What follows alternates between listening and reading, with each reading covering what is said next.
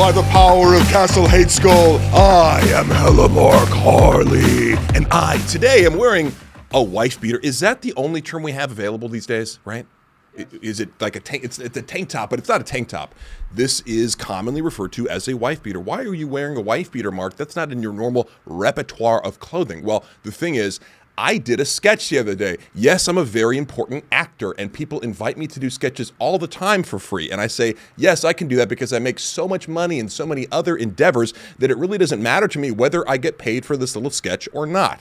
In this case, it's a guy named Adam W. He's got a lot of subscribers on YouTube, puts out a lot of sketch content. I'm aware of him, and he's worked with people I know. And he was like, what's up, dude? Like, actually, his assistant hit me up. This is how big Adam W. is. He hit me up to do a sketch via his assistant. You know, you're dealing with a big-time baller when somebody's like, yo, this is so-and-so's assistant to schedule you in. And it's like, damn, like, I'm getting the assistant treatment, huh? Which you would think almost would be condescending, but you're like, no, I appreciate the fact that this dude is so busy, so focused, so in the zone that he can't handle all these logistical issues because he's busy being creative. So he's doing some branded content for Old Spice, and I needed to show up in non-branded gym attire, which I don't have any. I don't have any tank tops. They don't have logos on them, etc. So I said, let me go to Target, and for the first time in probably 10 years, I'm going to buy a pack of these wife beaters. So, turns out I look really good in them. I hate to break, I remember, oh yeah, this is why I would wear them in high school. I'd put them on. They're form-fitting. They hug the waist. They cup the titties. They look incredible. Specifically on, I can't say for you, maybe you look bad on a wife beater. Maybe you've got a gut and skinny arms. I don't know what's going on with your body personally. I hope that everybody looking at this has the body that they dream of. But even I don't have the body I dream of. It's just like really close to that. So I decided, you know what? It's time to reintroduce attire just like this. No labels, no logos, nothing flashy, just titty hugging action. So that's the backstory of how Mark went to Target to buy undergarments. Guys, last time we did a podcast, I was about, like right after we finished, I went to go to an orthopedic specialist to get my shoulder looked at. I forget how much I've talked about my shoulder on this podcast because, again, I have CTE and my cognition is slowly declining each episode. As Casey's pointed out, I don't necessarily remember what I said in each episode. 5 minutes ago, I may have no idea. What, is this show already up and running? What have I talked about so far? I can't totally be sure. All I have is guesstimates. But I know I've at least mentioned the fact that my shoulder is fucked. And let's just say this. I confirmed that it's even more fucked than I thought it was previously. I went in, and I'll be honest here, okay? Like, this is something that I'm going to get vulnerable over to try to give you the actual emotions that I was feeling when I got this diagnosis, because I went to the specialist and thought, this is finally going to be the solution to the problem that I have this chronic pain in my shoulder. I have these areas of weakness and atrophy, basically my whole right side. Like my pec is a little bit smaller in my shoulder, this part, and there's like little strands where it's like, oh, my rear deltoid is like just that slice of muscle here, and then like the medial deltoid is fine, and then, there's just all these little issues. Like when you have a major, joint that does so many things, right? It affects so many other things, and I have just been powering through it all these years and kind of working through the pain, because if it's not like debilitating to the point of like, I can't raise my arm, I'm going to prefer to be like, push through it. Don't be a pussy. Yes, it's a dull ache or whatever, pain. If you can tolerate it, then it's totally fine, right? That's an attitude I think a lot of guys take when they're dealing with these chronic pain issues that in my case stem from having my shoulder dislocated. I even use the word subluxated because I'd see other people get their shoulders dislocated. Have you ever dislocated your shoulder? I have, yeah, okay. Actually. I initially did it playing basketball. I went and like swiped down on the ball, and the dude was holding it mega hard, and my shoulder went, and it was out. And it was like scary. It didn't go back in for a little while. Yeah. And then it would come out in my sleep all the time. Yeah. So, and that moment of like, it comes out and it's really painful and like put it back in, was that very dramatic? Like, was it like, like that kind of thing? Yeah, I wasn't screaming, but I said to my friend, I was like, I'm scared. Yeah. Like it wasn't going back in, and it was all dangly and wonky. Yeah. And so I think because I've seen people have that happen, and whenever like I've seen a shoulder dislocation, it looks more like that where it's like, oh fuck. But apparently I have really loose shoulders. Like I don't know, like I used to think everybody could kind of do this. Like, I don't know if you see, like, but I was like, they kind of like, my shoulders can kind of roll out of the socket anyway. And they always have been able to do that. That creates a slightly looser shoulder. And so like, I would experience dislocation, but it was like just painful, and then it'd pop back in, but it wasn't like this, oh, it's hurt, and then I have to shove it back. It was like, well, it's loose to begin with, but that doesn't mean it still can't be damaged. So over the years, what ends up happening is you wear away the labrum, the cartilage lining of the ball and socket joint, which wasn't totally confirmed. He was just speculating, but I think you need another, we took an x-ray. So you maybe need other types of imaging to know exactly what's going on, but it for sure like doesn't feel good and as smooth as the other one. And when I'd lift really heavy, it just felt like, oh, there's this dull ache afterwards. It kind of suggests like, or certain positions, I'd go like this, just you like, you get the bone on bone feeling that other people report from having these degenerative joint issues. Now, I'll just back up by saying I thought I was going to go in here and find a solution. And by the way, shout out to my friend Austin, who set this up. He's a doctor from Toronto who I met online, and he hooked me up with his buddy from medical school who's in Orange. My insurance didn't cover the visit, so he paid for it. I mean, come on, dude. How generous are you? And these people that I meet online that don't owe me anything, never met me in person, but are still willing to do stuff like that. That's very touching in and of itself because it's something I just would have put off, And I was able to do the imaging right there and get to the bottom of it. Now, I was expecting some sort of answer like, oh, we found the little tiny thing that's wrong. And all we have to do is, put a scope in your shoulder and take that out, and then everything's going to be fine, right? And the only impediment to my full use of my shoulder would be having some sort of minor arthroscopic surgery, and my arm would be in a sling for a couple weeks, and then I can go back to building it back up per usual. And really, again, the main annoyance was the pain, but really like the asymmetry. I don't know if you've ever had this, but you're like looking at them, you're like, fuck, like my one side looks different, and it's annoying, and just kind of, if you're bodybuilding, you potentially fixate on that. So go in, get the images. He does it from all angles, and then we put him up there, and he's like, see right here, you got these bone spurs, right? From the bones rubbing together because all the cartilage is gone, like you develop these little, extra areas of bone, I guess, on your shoulder. So like inside, the socket and on the end of the humerus, not good, right? Because that's years of like causing, unnecessary friction and stuff like that. So you got bone spurs, and then he said you have an arthritic shoulder, which I was into, I don't even know how arthritis works. I'm like, wait, I don't even realize, I just associate it with like commercials for old people rubbing their hands. That's what it's like, arthritis. It's like, okay, it's some sort of joint inflammation, I guess. But it makes sense because I have this, like chronic sort of pain in my shoulder when I do things with it. And then I think that pretty much covers it. But I guess it's like, okay, yeah, sure, cool. What's the solution, right? Because you can tell me whatever's wrong with my shoulder, but it's like, and we can fix it, right?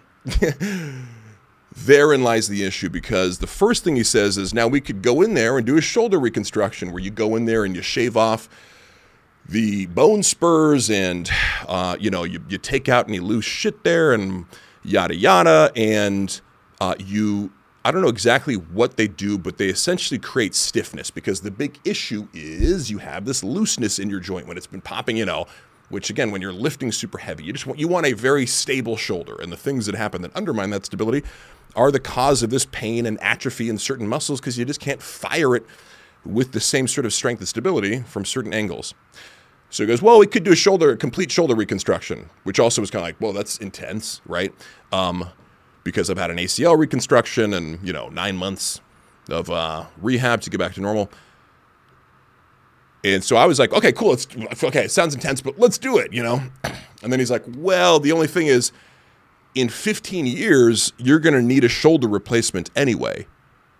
And I was like, oh, like a shoulder replacement. Like they're going to like saw off the bone in my shoulder and put metal into it. And I looked it up later. It's actually not as bad as I thought, but in the moment, it felt like he was diagnosing me with cancer or something. Like I have, not to belittle cancer or make light of anybody's experience, because obviously these two are incomparable. It just felt like I was like looking out into my future and had this one future in mind where it's like, I'm going to be 50 and 60 and be lifting like totally normal, like, with no restrictions whatsoever. And then in that moment, I'm like, I'm going to have to give up the only thing that brings me joy in life. Right? Like, it was sinking, like legit, like I almost felt like crying, which is not, I just don't, and I'd be open about it. Like I cry about my cat, whatever. I don't care. I can talk about the ways in which I cry. I'm never going to like be ashamed of that. But that was one of these moments. It just doesn't happen a lot, but and I suppress it, but it's like, I really was sitting there feeling like, it's not, are you sure? Can you check again? Can you look at the x-rays one more time? And so therein lies the problem is, he goes, you can have the shoulder reconstruction, but when they create that stiffness, which helps the stability of your joint in the reconstruction, what it does is undermines your ability to recover from the replacement later on, because you really I actually have really good range of motion. Like this is extremely painful, but I could do a snatch. It's just like in the latter part of that range of motion, it starts to hurt a lot.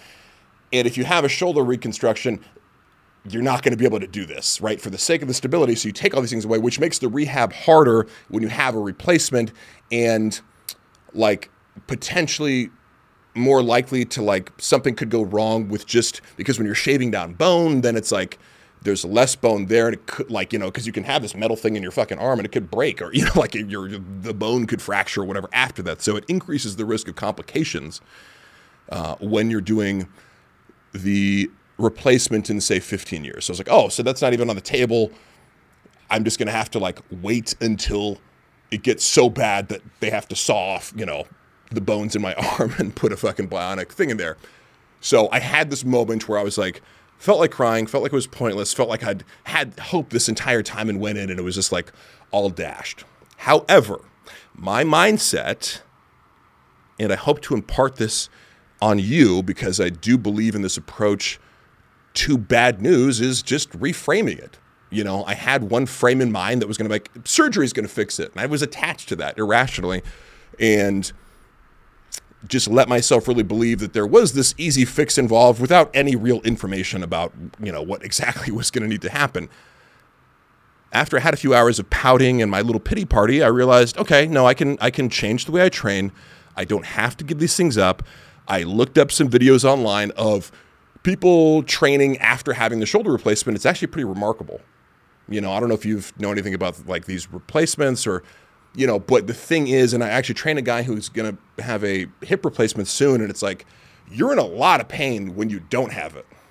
You might be limited to certain things you can do with a hip replacement, but you're not in pain. You know what I mean? The pain totally goes away. So at least I have that to look forward to. And somehow the hip seems a lot scary because they're sawing off your fucking femur. And just when you look at the diagram of the shoulder, it's it's less, and they're still doing a lot of stuff to it, but it doesn't look as intense. So I reframed it. I'm like, it's not a bad thing. I still have 15 years. I can get as strong as possible. And really, he just made some minor suggestions about how to change your training, which I'm going to have to do. I really like going to failure, using heavy weights, and doing things like wide grip bench press. Why? Because my ego says, well, you can lift more when you do wide grip or whatever it is. But usually it's I'm going to say, oh, well, I've noticed I can do more when I do this and yada, yada. And so I've just lifted like that for a long period of time. And I know I'm going on and on about my shoulder, but let me just wrap this up. Because this is part of, I'm going to save the rest of it, how I'm going to adjust my training for a Bro Science Academy, all right? So we'll get back to that. Just you watch. But we're going to go into a couple more things for Subfull so I can tell you about my weekend, because I'm going to set up some other things too. So I went with Brendan to the No Jumper podcast. That was cool to meet Adam22 and see that set. He's got a lot of interesting content. He's sort of living the life. You're aware of Adam22, right? I'm not. Okay. So he runs this podcast called No Jumper. It's kind of hip-hop themed and also themed towards getting popular Instagram thoughts, or, and I even hate using that word, but it's just like the women, promiscuous women on social media who have OnlyFans or do sort of sexual publicity stunts, like, you know, I'm known for blowing all the dudes on the Lakers while they're in the NBA bubble, you know, whatever it is, like he'll have that girl on, right? That's going in the teaser, by the way, that one right there. I hope it does. Now, and then he's got this girl, Lane of the Plug is her name, and they also shoot content for either Patreon or OnlyFans, whatever it is, but like he'll have a hot girl on who's like in porn, and then they both have a threesome with her. It's kind of like I think if most guys were being honest, they look at that and go like, now that's the life. The dude's getting paid. He's like, hey, like I have this stable relationship. And then it's like, you mind if I fuck this super hot chick like on camera and we can make money from it? Like pretty sweet business model, huh? So nothing but respect. He was a really cool guy. His associates are all cool. And I just, you know, it's cool to go, you know, see the behind the scenes of a show that I actually watch. Also went, oh my God, I saw another Shab and Friends show, and Aziz Ansari dropped in, Casey. And I'm a fan of his stand-up. You know, watched his specials and stuff. I've never seen him live before, and he did this bit. I'm not sure how organic it was because obviously he's really good at stand-up comedy, and he could have made it seem like it was off the cuff, but I think the intention was to make it seem like this was an organic thing. But I think the first thing he said in the middle of the set was like, are there any interracial couples here? And he looked out to the crowd and found one. And I think he asked the girl who was not white if she used the N-word. And then he starts asking the guy, how many times in your life have you used the N-word? Like in public and private. And it just got so awkward and so funny because it's like, you know, he's like, all right, like, you know, your first thing is, I've never used it in my life. Like, and then it's like, okay, but like in private, you know, 3 times, we're talking 10 times, we're talking 1 million. And he's like forcing the guy to like narrow down a guesstimate of how many times he's used the N-word, you know, in this public space. And it was just like, holy shit. And he just kept pressing, like he'd pretend to like back up. He's like, all right. So like 3, like 12, like we're saying like between like 9 and 12 and you know, but it was just perfect timing because of the Joe Rogan stuff, which we'll also get into. And it's like a little, you know, it reminded me of the approach that I want to explain when I think about these things and try to have my own opinion on them, because that was a take I've never heard before. Like, ask a random white person, like, not yes or no, do I use this? Be like, all right, like, you could say I'm never going to use it again, but like, in your life, like, how many times have you used the N-word? And watching people squirm in response to that is just so painful, but also so funny. Last couple things, I went to the Super Bowl event with Brendan. Got to meet, it was like this money line event where he's sitting on a couch podcasting with Mike Tyson, football player named Brandon Marshall, who's a giant. I mean, the dude played wide receiver. You aware of, like, I wasn't totally aware of him because I stopped playing football or watching football, but it's like, oh, this guy's a wide receiver? I'd be shocked if he was under 260 pounds. Like, the guy just dwarfs me, and it's like, oh, you're like the skinniest, like, position, like the cliche of a wide receiver. So, you know, it's always interesting to put that in perspective of like, oh yeah, that's why I didn't make it to the NFL. Nothing was even trying, okay? Could have if I wanted to, and I was stronger, faster, better at football, had better football intelligence, and started playing football at an earlier age. But like, aside from that, we're going to do a hater of the week based on what happened here. But like, there was, I always get bombarded with this shit where it's like, oh, 40 people are DMing me the same exact thing. Funny coincidence. Wonder where that's coming from. At some point during the Super Bowl podcast, Brendan's sitting on the couch. He asked me to grab him a whiskey because there's like a party in the background. And it's kind of, you could get up, and Mike Tyson kept getting up and like wandering in the crowd, but it's like, you know, it's a hassle, right? So I asked him to bring him a drink. I come hand it to him, and in the process of trying to be slick and like not be on camera, I knock over multiple plants. And so now I have to be like, I'm like, oh fuck, and like, I'm not gonna be like, come clean this up. Like, you're gonna see it on camera. So I'm like, oh, now I have to like go in and like, you know, as inconspicuously as possible, which might not be possible to be inconspicuous, but I have to upright the plants again. That was the main embarrassing thing. people are DMing me all weekend like, oh, I saw you hiding in the plants and you're Brendan's servant and like, that's why you're such a failed actor is because you have to work as Brendan's intern bringing him drinks for money and that's your job and you suck at everything and that's why you live in a tree, you know? Like, and everybody's repeating the same exact shit. I'm like, oh, no, like, I was there. I know what happened. I wasn't hiding in a plant. I knocked it over and that's embarrassing, but like, you know, I'm not going to, like, it wasn't like this humiliating, like, oh my God, you know. 150,000 people watched the live stream that I was on for 4 seconds knocking over a plant. Gonna kill myself. So it's always funny. I'm like, you know, just again, we'll analyze that in a second, but I just wanted to set that up that like, that was cool. That was, you know, one moment there where it's like, it's unfortunate. I don't give a shit. But then when I see like 50 people fixating on like, oh, that's still the best you got, huh? Is that I knocked over a plant. And you still have to misrepresent that, but it was cool to meet Daniel Cormier, super cool guy. Not going to lie, the first thing I said to him, what do you guys think it was?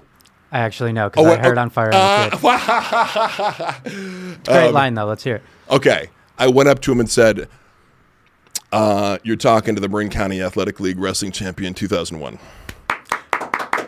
Just... You know, that's so funny to say to Daniel Cormier. I know. Like I just the most like, decorate, like the best wrestler in the UFC. This is 2 championship level. And so the caption I posted on Instagram was, you know, haters will say this isn't a picture of 2 elite wrestlers. So met him and Yuri Prohaska. That was kind of the highlight. And I saw, like, it looked like Yuri Prohaska, the light heavyweight from the UFC, and he's got this hair in a bun. But I didn't want to yell it out. I didn't want to be like, Yuri! And it's like, oh, it's just a guy with a man bun. But I did talk to him. He was super cool. And my one interaction with Mike Tyson, because everybody focuses on him and wants to take pictures, and I guess I kind of have this ethical issue with like just going up to somebody for a picture. Like I took a picture with Daniel Cormier because it's like, well, I talked to you for 5 minutes, so now I feel like I'm justified in asking for a picture. But I'm not going to go up to Mike Tyson and be like, hey, Mike, can I get a picture? Thanks, bye. But during the halftime show, the best halftime show of all time, a lot of people are saying, he's bobbing his head as Eminem is, you know, doing the Lose Yourself performance. And I say, you like Eminem? And he's like, yeah. So we're best buds now. Wow, dude. It's whatever, dude. Thank you so much. Now the show can go on. It is not, the computer will not die today. Okay, did you guys watch Euphoria at all? Yeah, all caught up. Okay, you're all caught up. Yeah. God damn, was that like, it's just, now, I'm a big fan of these types of units of entertainment. I like American Beauty. I like Little Children. I like Chad Kultgen as an author who writes a lot of this kind of like dark suburban stories. I'm just a really big fan of like things that are set in America and they're like, you know, surface level. This looks like a normal high school life, you know, in a suburb of a major American city or something like that. And then underneath the surface is the dark, gritty realness. And I think they just do such an excellent job of making things uncomfortable. And you're just sitting there in the moment-to-moment tension, especially the last couple episodes. Like, you're in pain. And I think that's like a testament to like, if you can make me feel super uncomfortable, but I can't look away, like what a great piece of storytelling. And that's because I'm like, if it was just uncomfortable, I'd turn it off, right? But you're like, I need to know what's happening. And also I'm super uncomfortable. And this is so awkward. And, you know, the first thing that comes to mind is like when the blonde chick gets called out for, you know, Rue's like, yeah, how long you been fucking Nate for? And then the whole room's just like, you know, and you're sitting there, she's like, ha, ha, ha, what? What are you talking about? That's one of many moments, but the way that they drew out all that tension and the unexpectedness of how that woman responded to like Rue saying, you know, I don't have the drugs anymore. And she's so calm. I was like, oh my God, like she's such a good actress. The way she's like, I haven't gotten angry in my entire life, you know, whatever it was. Like, I'm going to sell you into child sex trafficking, but I'm not angry. You know, I didn't switch you in. It told me about it. It's just quality, you know. It's not about like the kids being in high school or the drugs or the darkness. It's high quality storytelling on every level. Okay. All right. Let's take a little bit of a break from me talking endlessly about myself and my issues to talk about some stuff that I'm on right now as you're watching this episode. Recently, I began experimenting with Kratom. It's something that I've read about for a couple years now and heard of the benefits and had been eager to try. And then Brendan came to me with a potential sponsor in Happy Hippo Kratom. And I thought this would be the perfect opportunity to actually try it and give it a go. So before this podcast, I took some Kratom, and I got to tell you, it really works. As far as the promise of what Kratom does as a sort of limitless pill, as something that fires up your brain as a nootropic. Brendan, for example, uses it every time he goes on stage. I know a lot of people that use it as a focus enhancer. And I've been eager to try it, and I wasn't sure if it's going to work because I take a lot of caffeine, and, I'm always skeptical of products that sort of, claimed, oh, this could be like Adderall, or this could be, it's better than caffeine. People make big claims. Rarely do they deliver. I feel really excited about the fact that this delivers on what it promises. Now, the other thing is, too, this is a reputable company, right? Kratom right now is kind of like this, what CBD used to be. There's a wild west out there, and the quality control over these products is something you should consider very seriously when you're buying Kratom. This is a legit company, highest quality products. You can trust that what is in these products that you buy is what's on the label, okay? So if you want high quality Kratom and you want to know what's actually in the packaging, go with Happy Hippo. So if you use promo code ThickBoy with 3 C's, at happyhippoherbals.com, happyhippoherbals.com. Use code ThickBoy3Cs for 20% off for life. So you can use that as many times as you want. I encourage you to try this. I've been legitimately impressed, and I'm going to do more segments about this in the future, starting with next week. We're going to do a deep dive on Kratom, and I hope you try it out and see what you think. Leave a comment if you already use it and tell me how it has infected your life and what you like to do in it. Back to the action. Have I ranted enough? Is the entire podcast me talking about my shoulder?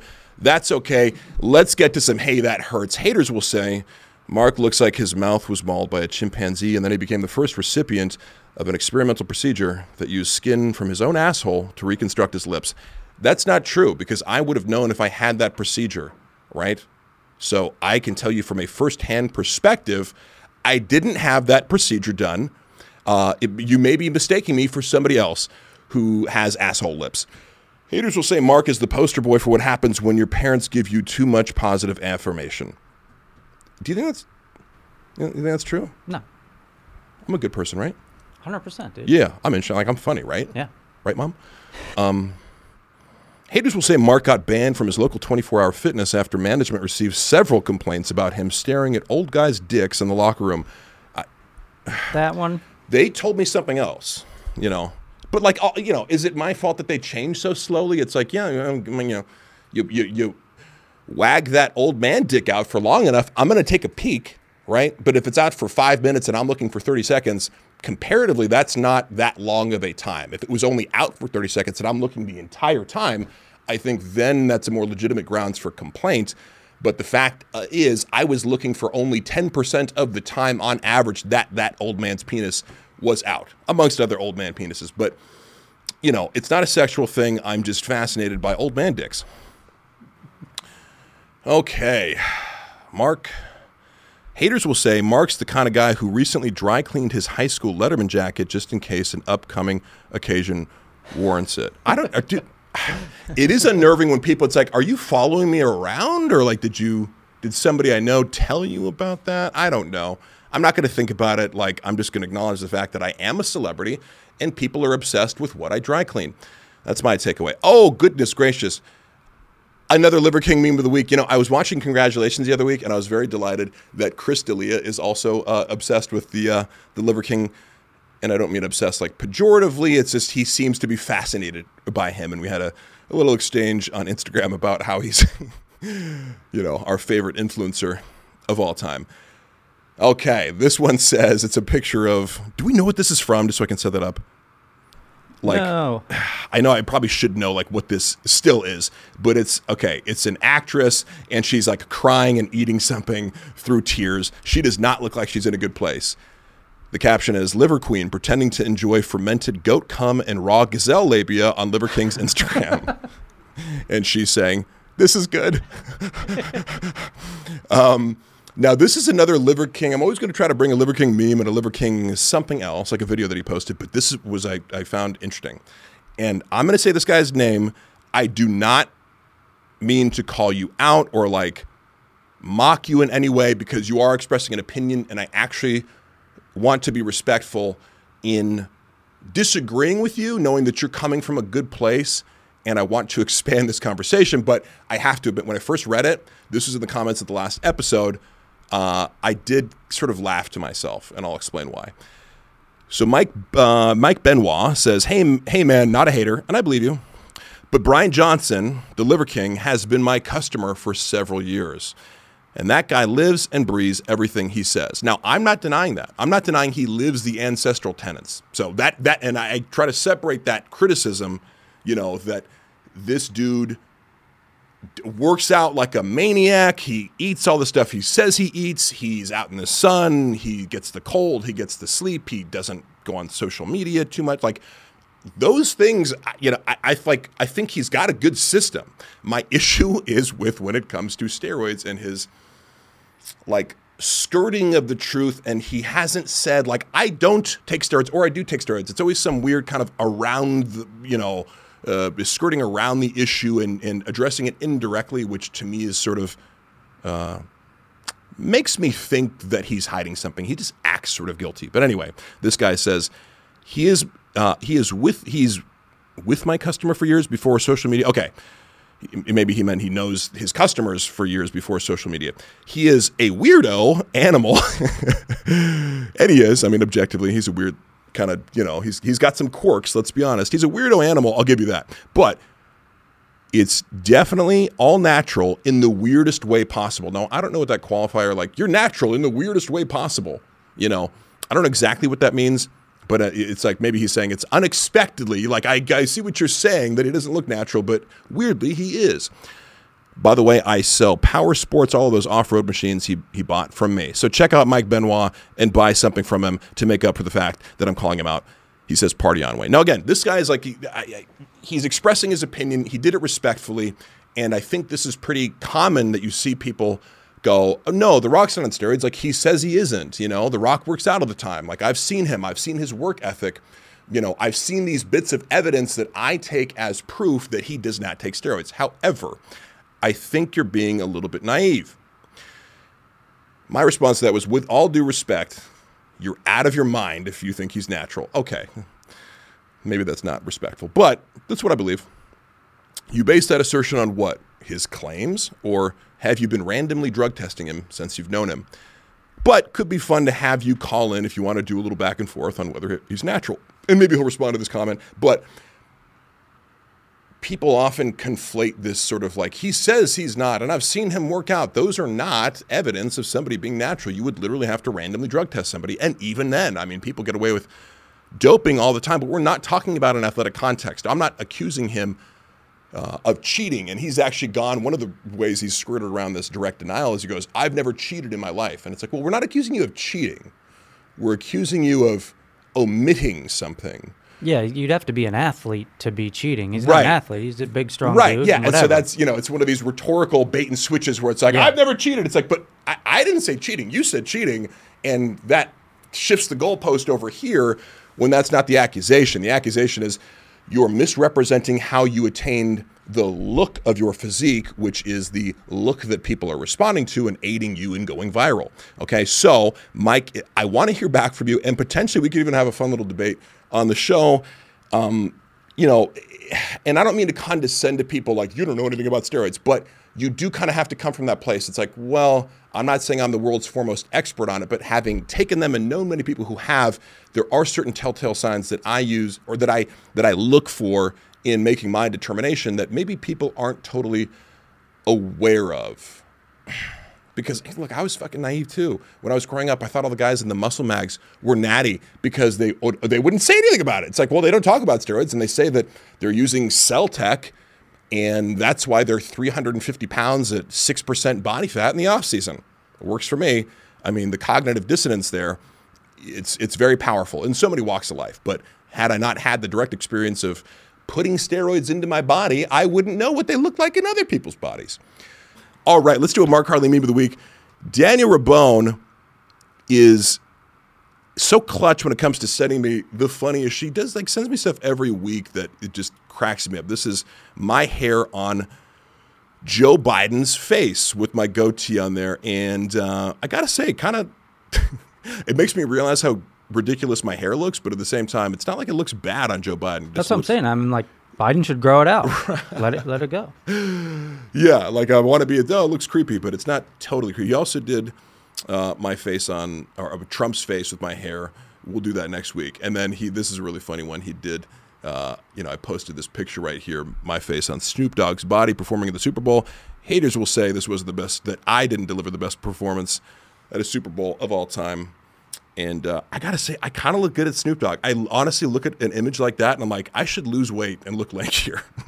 Because he just looks cool in clothes. Like, I can't wear something like that and just be like, yeah, like, skinny, lanky dudes look really good in clothing. Like, if I don't wear the right thing, I'm just going to look fat, right? So that's why I wear tank tops. Like, no, it's muscle under here, I swear. I'm not just a big puffy marshmallow. Cool stuff I saw on the internet this week. Look at this meme right here. Now, somebody was like, haters will say you won't post a meme about 50 Cent just because he follows you. And it is true. I'm very careful about disrespecting 50 Cent because it put a lot of money in my pocket and gave me a big opportunity for which I am forever grateful and actually have a tremendous amount of respect for him. So that counters into that factors in when you're thinking about putting something disrespectful. Like somebody posted a meme where it's like, Bizarre from D12 hanging upside down. It's like, yes, 50 Cent's gained some weight over the years, as most men do, over the course of 25 years as they, march towards middle age. But he still works out a lot, looks good. But, is he 6% body fat like he used to be when he filmed the original video for this? No. Is he thick enough to be this dude's dick in a meme? Yes, and that is funny enough to warrant me actually sharing that one, and I feel like it's not disrespectful. The other cool thing I saw on the internet, let's click on that link real quick. Oh my God, somebody sent me this, and it was just perfect. His muse when he wrote Uncut Gems. Right. Do you know what Uncut Gems? Uncut Gems. Okay, we're gonna hear the first part. Huh? This is Kanye's. This is Kanye West's new girl. I was Josh Safdie's muse when he wrote Uncut Gems. Right. Do you know what Uncut Gems? And we'll pause for a second. This is one of the girls from the Call Her Daddy podcast, the former Call Her Daddy podcast. I forget what her name is. No disrespect, but it's Alex or Alexis or something. She's interviewing this girl who Kanye West is dating right now. Julia Fox. Julia Fox. Okay. Thank you, Casey. And to refer to yourself as a muse is just one of those things where it's like, oh God, like you got to kind of let other people say, this is my muse. You can't be like, I am a muse. Mm-hmm. And I am responsible for one of the greatest movies that Adam Sandler's ever been in because I was in the room while my boyfriend was writing the script. Whatever she's claiming, it's just a very, it's like, oh, you're the muse for this like dark tale of a, like a diamond dealer and betting gone wrong. Like Uncut Gems is a fantastic movie. And these are two of my favorite directors of all time. And I love the movie they did before that with Robert Pattinson. Have you seen that? Yes. Good Time? Good Time, yeah. I was stunned by it. I'm like, how is this not like more talked about? Somebody had to be like, dude, watch this. And it's just so original and inventive and just intense.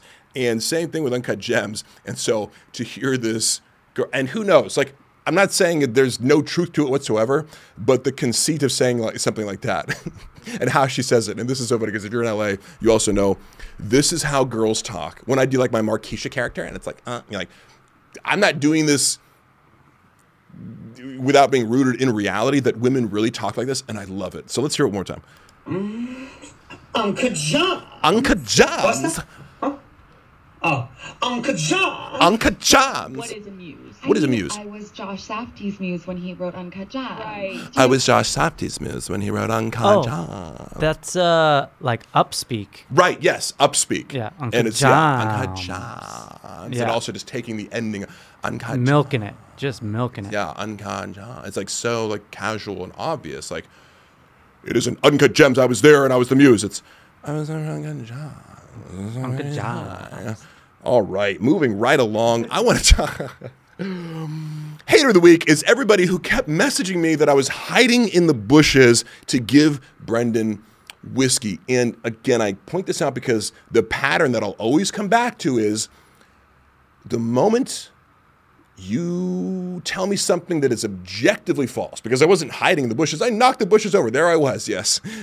This is, this is a graphic representation of what I looked like at the Super Bowl party, disappearing into the bushes. But like, if that's what I was doing, I would cop up to it. So what I've just found over the course of this last year is it's similar to the age thing. Like guys would be like, "You're hiding in a bush and you're in your 40s." And I'm like, I'm almost in my 40s, but not quite. Like, why is that like pivotal to you dissing me? Is like the moment a man turns 40, that's somehow like they can't do anything and they've failed in life if they're not a billionaire.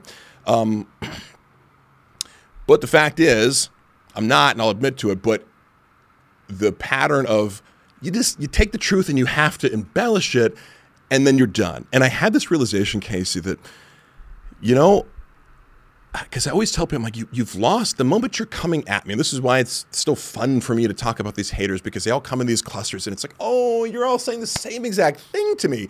Like you're in a cult, right? There's no independent thought there. You're animated by like a directive. It all comes at once. And it's like, I can't even distinguish between what two different people are saying because you all sound the same. What I realized is when I used to debate politics, for example, online, you start out with like the facts, or you're trying to be like, well, actually abortion's bad because, you're taking a stance that at least, even though it might come from a place of emotion, usually this discourse is kind of, we navigate it with facts and counterpoints and points. So you're kind of going back and forth and addressing each other's points directly. And the moment that somebody goes, yeah, that's why you suck at your job and you're ugly, and it has nothing to do with the conversation, you're like, oh, well, I won, because this guy's now, going through my Facebook page and making fun of my, appearance and profession and family members. And I go, oh my God, that's where all these dudes are starting from. Like they're starting there. And it's like, well, I've already won. Like I can just have fun with this now because you started at the place where most people end when they lose a debate and they're like, get corrected on some basic fact and they have a meltdown and start insulting your appearance because they know there's no way out of this, right? And so I'm like, oh, that's what it is. It's like the conversation's already over. You're extending out that final portion where you've been humiliated and your only recourse is to attack something totally unrelated, to any sort of point or your life. And that's what you keep having to repeat is my appearance, or I'm in the bushes, or I'm 50 years old. And it's like, something must have upset you. Let's do a Bro Science Academy. As I promised, guys, I'm in the business of keeping promises, not breaking them. Mark, how are you going to address the fact that your shoulder's going to fall off in 5 years? Well, I'm going to make some actual adjustments to how I lift, and I've already started doing this. Basically, because anything wide grip is just putting my shoulder in a position that's weaker, it basically doesn't, like my pectoral fibers wouldn't fire in a certain place. And like if you put your joints in a compromised position that involves acute pain, your body simply can't fire those fibers or contract in these positions. And I realized I was holding on to certain approaches like the wide grip bench press, for example, wide grip pull downs even. I noticed like I wouldn't get a pump in a certain area. It'd be like, like this side would get pumped. And like, I'm like, I'm lifting the most weight, but I realized like, something's happening over on this side that I'm, would be in denial about. But really it was like, I can tell something's not working. But my meathead ego side is like, no, go for the PR, go for the heaviest thing you could ever lift. And that's been fun. And I've hit some PRs recently, but I got to let it all go. I really had to make this conscious decision to say, all right, I've had enough ego lifting essentially for my life. And so when I went to hit bench yesterday, I did incline. Normally I might go up to a set of 315. I stayed at 225. I did close grip, slow reps, controlled on the bottom. And so now I'm, doing 3 sets of, I think the most I did was 12 and then maybe like, 10 and 8 or something like that to relative failure, but not quite like all out. Because the other thing that happens is when you go to failure, and this joint's weaker, then you start contorting, the joint moves, all these bad things happen in that moment. So like I've talked to you about before, you don't have to train to failure every time. But what you do have to do is add some volume, add some other elements that as the intensity and proximity to failure goes down, you can up this time under tension, holding the bar right above your chest, really focusing on the bar path and consciously making that mind muscle connection, because you can actually, even though you're doing a narrow grip, for example, I had one of the best chest workouts I've ever had by going lighter and going more narrow. Two things that conventional wisdom would dictate, like go as heavy as possible and get these, the most you can lift on a barbell, and also, go to failure, and also this is only going to work triceps. Well, it turns out, if your pec can only contract when your arm is in this line, you're going to get a better contraction. So ironically, we've kind of been sold this meme of like close grip stuff works your triceps and doesn't work your pecs. I got a phenomenal chest workout from doing all close grip stuff, and that's how I'm going to be using that in the future. Okay. Look, I know we've been going on for a long time. I want to get to a couple more things, okay? First of all, I want to address the Joe Rogan controversy with a little something that's just for me, okay? Because we've heard all the angles on it, and I don't have anything to add per se to the notion of should Joe Rogan be canceled or not, or the broader conversation on, like cancel culture. I have commentary on cancel culture and even what that means, because I think people use the term in different ways in different situations. But here's how I think about stuff like this that might offer you insight into the way that I approach some of these ethical questions in order to not be dogmatic or ideological. We're talking about a white guy using the N-word, which, the consensus is it's not good ever. And we, as Joe Rogan even put, it's sort of this one exception to the English language where we have these rules around it. It's like it's not for you to use. And yes, black people can use it, but you can't. The history is very loaded, almost more than any other racial slur in America specifically. So there's all these exceptions to that rule. But at the end of the day, you could sum it up and say this is a racial slur that hurts people's feelings. Now, in order to define or look at sort of the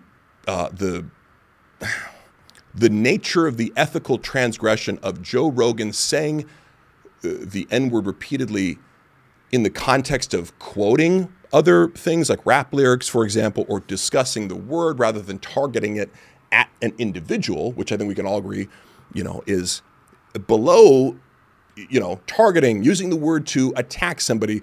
And if you keep going down, increasing the severity of the use of that word, eventually you end up like, let's go to the extreme. You're using racial slurs to incite genocide, right? That's like the farthest end of the spectrum. Well, can we establish another end of the spectrum where you go, there is no harm in this if you continue to rob the context and meaning of the word? For example, do you know in Chinese, have you seen this Russell Peters joke? No. Okay. In Chinese sounds like the N-word in English. So you can have a Chinese person saying what to an American sounds like the N-word, and they're basically saying, right? So that's one example where the word is being spoken, but it's unintentional and has a different meaning and context than somebody who's a native English speaker saying it, right? Totally benign. It's benign because you're right. So you go, okay, so the word appearing from somebody's mouths, there are considerations to go like, does that person know what it means? If they don't, is it a different language? Is it, so all these things where you can say, okay, that's below Joe Rogan because we can't even have a debate about whether that person's racist because they meant something totally different. Another thing you might say, what's one step below what Joe Rogan did sort of objectively is, what if he was on the podcast and he admitted later that he thought the word, right? In that moment, we wouldn't think that he hurt anybody had he kept that to himself. But that's an example of something where the word pops up, it's not spoken, but I think we can agree that having the thought doesn't harm anybody's feelings and therefore is not an ethical transgression. Between those two things of thinking a word or having a similar sounding word in Chinese spoken by somebody who doesn't know English, and all the way to using racial slurs to incite genocide, you have to think for yourself about where Joe Rogan's transgression lies on that spectrum. If you're ideological or dogmatic or have this approach that every use of any racial slur is always the same despite the context, well, then all of these things would have the same ethical value, right? So I encourage you to create scenarios and thought experiments and go, okay, is it a 1 or is it a 10? Is it a 2? Is it a 7? It's somewhere on there, and you can act accordingly, right? You can decide for yourself by imagining scenarios that are more severe and less severe, and confidently come to your own conclusions about what is the degree to which this person was wrong, right? And comparatively, to other transgressions that other people have made, where does that fit in? And what should be the recourse for this? Is an apology sufficient? Is he sincere, etc.? All those things you can take into consideration. And you're doing this because why? Because other people will try to get you to not do that, right? They're going to try to get you to accept, like, no. This is the rule always, and it doesn't matter what the context was said. It doesn't matter if you're manipulating something to make it seem worse by robbing it of its context, and that is a part of cancel culture, or specifically attacks on comedians. It's dependent on robbing a joke of its context, because even if you're in a club and you tell an edgy joke and people are laughing, well, that was an effective joke. If you remove the context of the club and the audience, well, it might seem totally different. But this is the nature of people attempting to get others in trouble for jokes or words or whatever. It starts with robbing the context. So put the context back in, think about where it is on the spectrum with other transgressions around it, and that's its own context, and all of a sudden you are hella logical. That's the name of the segment. I forgot to say, but it's like, dude, we're so logical here and just like so smart, and this is crazy, and just, damn, dude. Okay. Let's do it. This is why we can't have nice gyms, all right? Let's just finish things off here. Okay, this dude's scooping pre-workout, dry scooping, and this is what you get. Oh, he dropped it all on the floor. Oh, because he was trying to catch his headphones? Something like, I didn't catch that at first. His headphones go to slip, and he's reaction. like, I got to catch my headphones, and aggressively throws the... See his headphones on his... Oh, he's like, I got to catch them. Oh, yeah, he tried to go back behind this. And I'd say, hey, that's what you get, man. That's what you get for dry scooping pre-workout. I do not know of any reason that you would dry scoop pre-workout. It's just stupid. Don't do it. Don't take pre-workout. Don't do anything but go to the gym and lift. And that guy, that's like $20 down the drain. I know it's not a lot of money, but I just, I enjoyed seeing that, where it's like, not only does he have to suffer through that humiliation, but then it's like, you're sitting in a pile of pre-workout powder, and kind of your responsibility to clean it up, right? And so you gotta let me get 8 paper towels and just, I spilled the whole canister. It's on the floor. All right, and this dude I thought was funny. Goes up, and another reason to like not get all pumped up before you do big lifts is like, there's no point. This doesn't help you concentrate. The hopping and the smacking and the jumping up and down, none of those things help this guy lift properly, because he immediately fails in a way I've never seen before, where the bar like grabs his shoulders. Seemingly it's like, did somebody put duct tape on the bar? It seemingly like gripped his shirt, and it's like somebody like yanked him backwards with this, right? It's just, I've never seen anybody fail that way, but clearly something went wrong, and it's because, you're jumping up and down instead of looking at the bar and focusing on your setup, dude.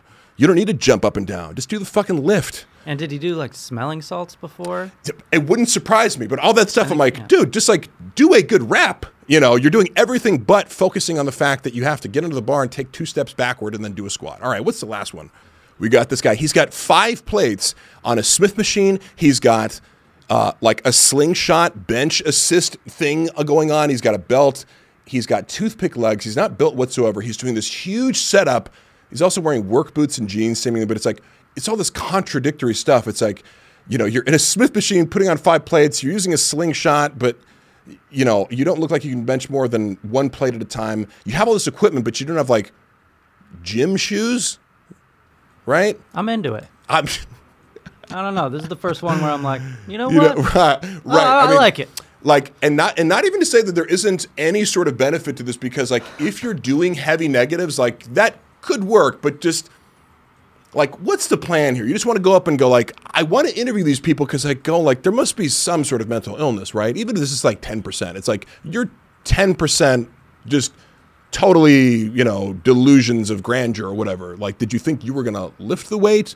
Do you not realize that you look so stupid? Because, sure, don't care what people think, but at the same time, when you're in a gym doing this, like, everybody in the gym thinks you're mentally ill. So is that a risk you're willing to take? Like, and for what? It'd be one thing if it's like, people think I'm crazy because I invested in this cryptocurrency that took off and now I'm a billionaire. But it's like, people think I'm crazy because I put 5 plates on a Smith machine bench press, covered myself with a bench suit and a belt and wore black boots and then failed on it and almost broke my neck.